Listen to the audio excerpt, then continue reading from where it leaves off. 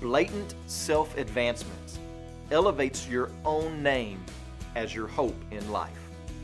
Welcome to Life Words Day by Day. I want you to notice a phrase that is repeated in Ruth chapter 4, a phrase that is the main concern of verses 5 and 10. It's this. It says to perpetuate the name of the dead and his inheritance, that the name of the dead may not be cut off from his brothers and from the gate of his native place. Within God's law, there was provision made for redeeming someone out of slavery, out of poverty, and even redeeming the line that is potentially at risk of dying out, which is the situation we face in this text here. Elimelech's name, his line, is at risk of dying out completely. The only hope rests on Naomi, who was beyond childbearing years, and now Ruth, who was a widow. And it was considered a curse to have your line die out. In fact, it was often used as a curse. In Psalm 109, verse 13, it says, "May his name be blotted out." And this is the concern, that Elimelech's name not disappear from the covenant family of God. I think two issues are at hand. One, there was a real sense of being able to participate in future blessings through your line. Elimelech would lose that blessing if he had no children to carry on his name. No participation in the future blessings between God and Israel as promised in God's covenant. Here's the second issue. Elimelech would symbolically lose his share in the promised inheritance of God because there would be no son to which to pass on the land to. It would be like Elimelech and those before him in his line never existed. This is the real tension of the entire book. Will anyone care about the dead man's name?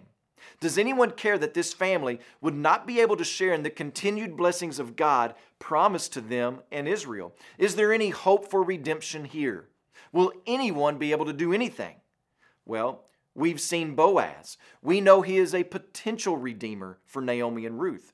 But because of his regard for God's word, he's made it known that there is a nearer kinsman than he. And in order to honor God's word, he must make this opportunity known to this nearer kinsman.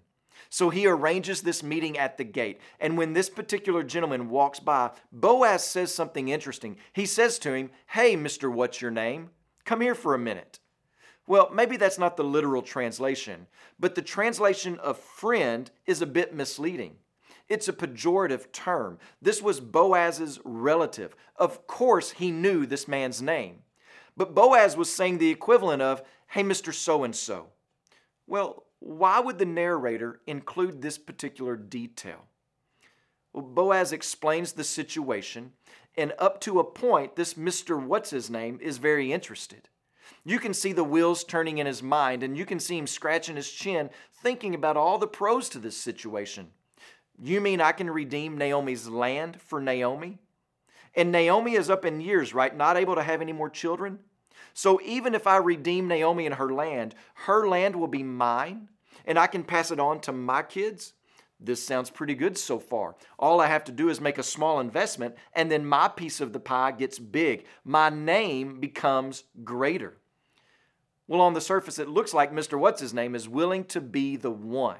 He's willing to do Naomi a favor. It looks like he's ready to follow the word of the Lord in keeping this particular provision. But then Boaz drops a bomb on him.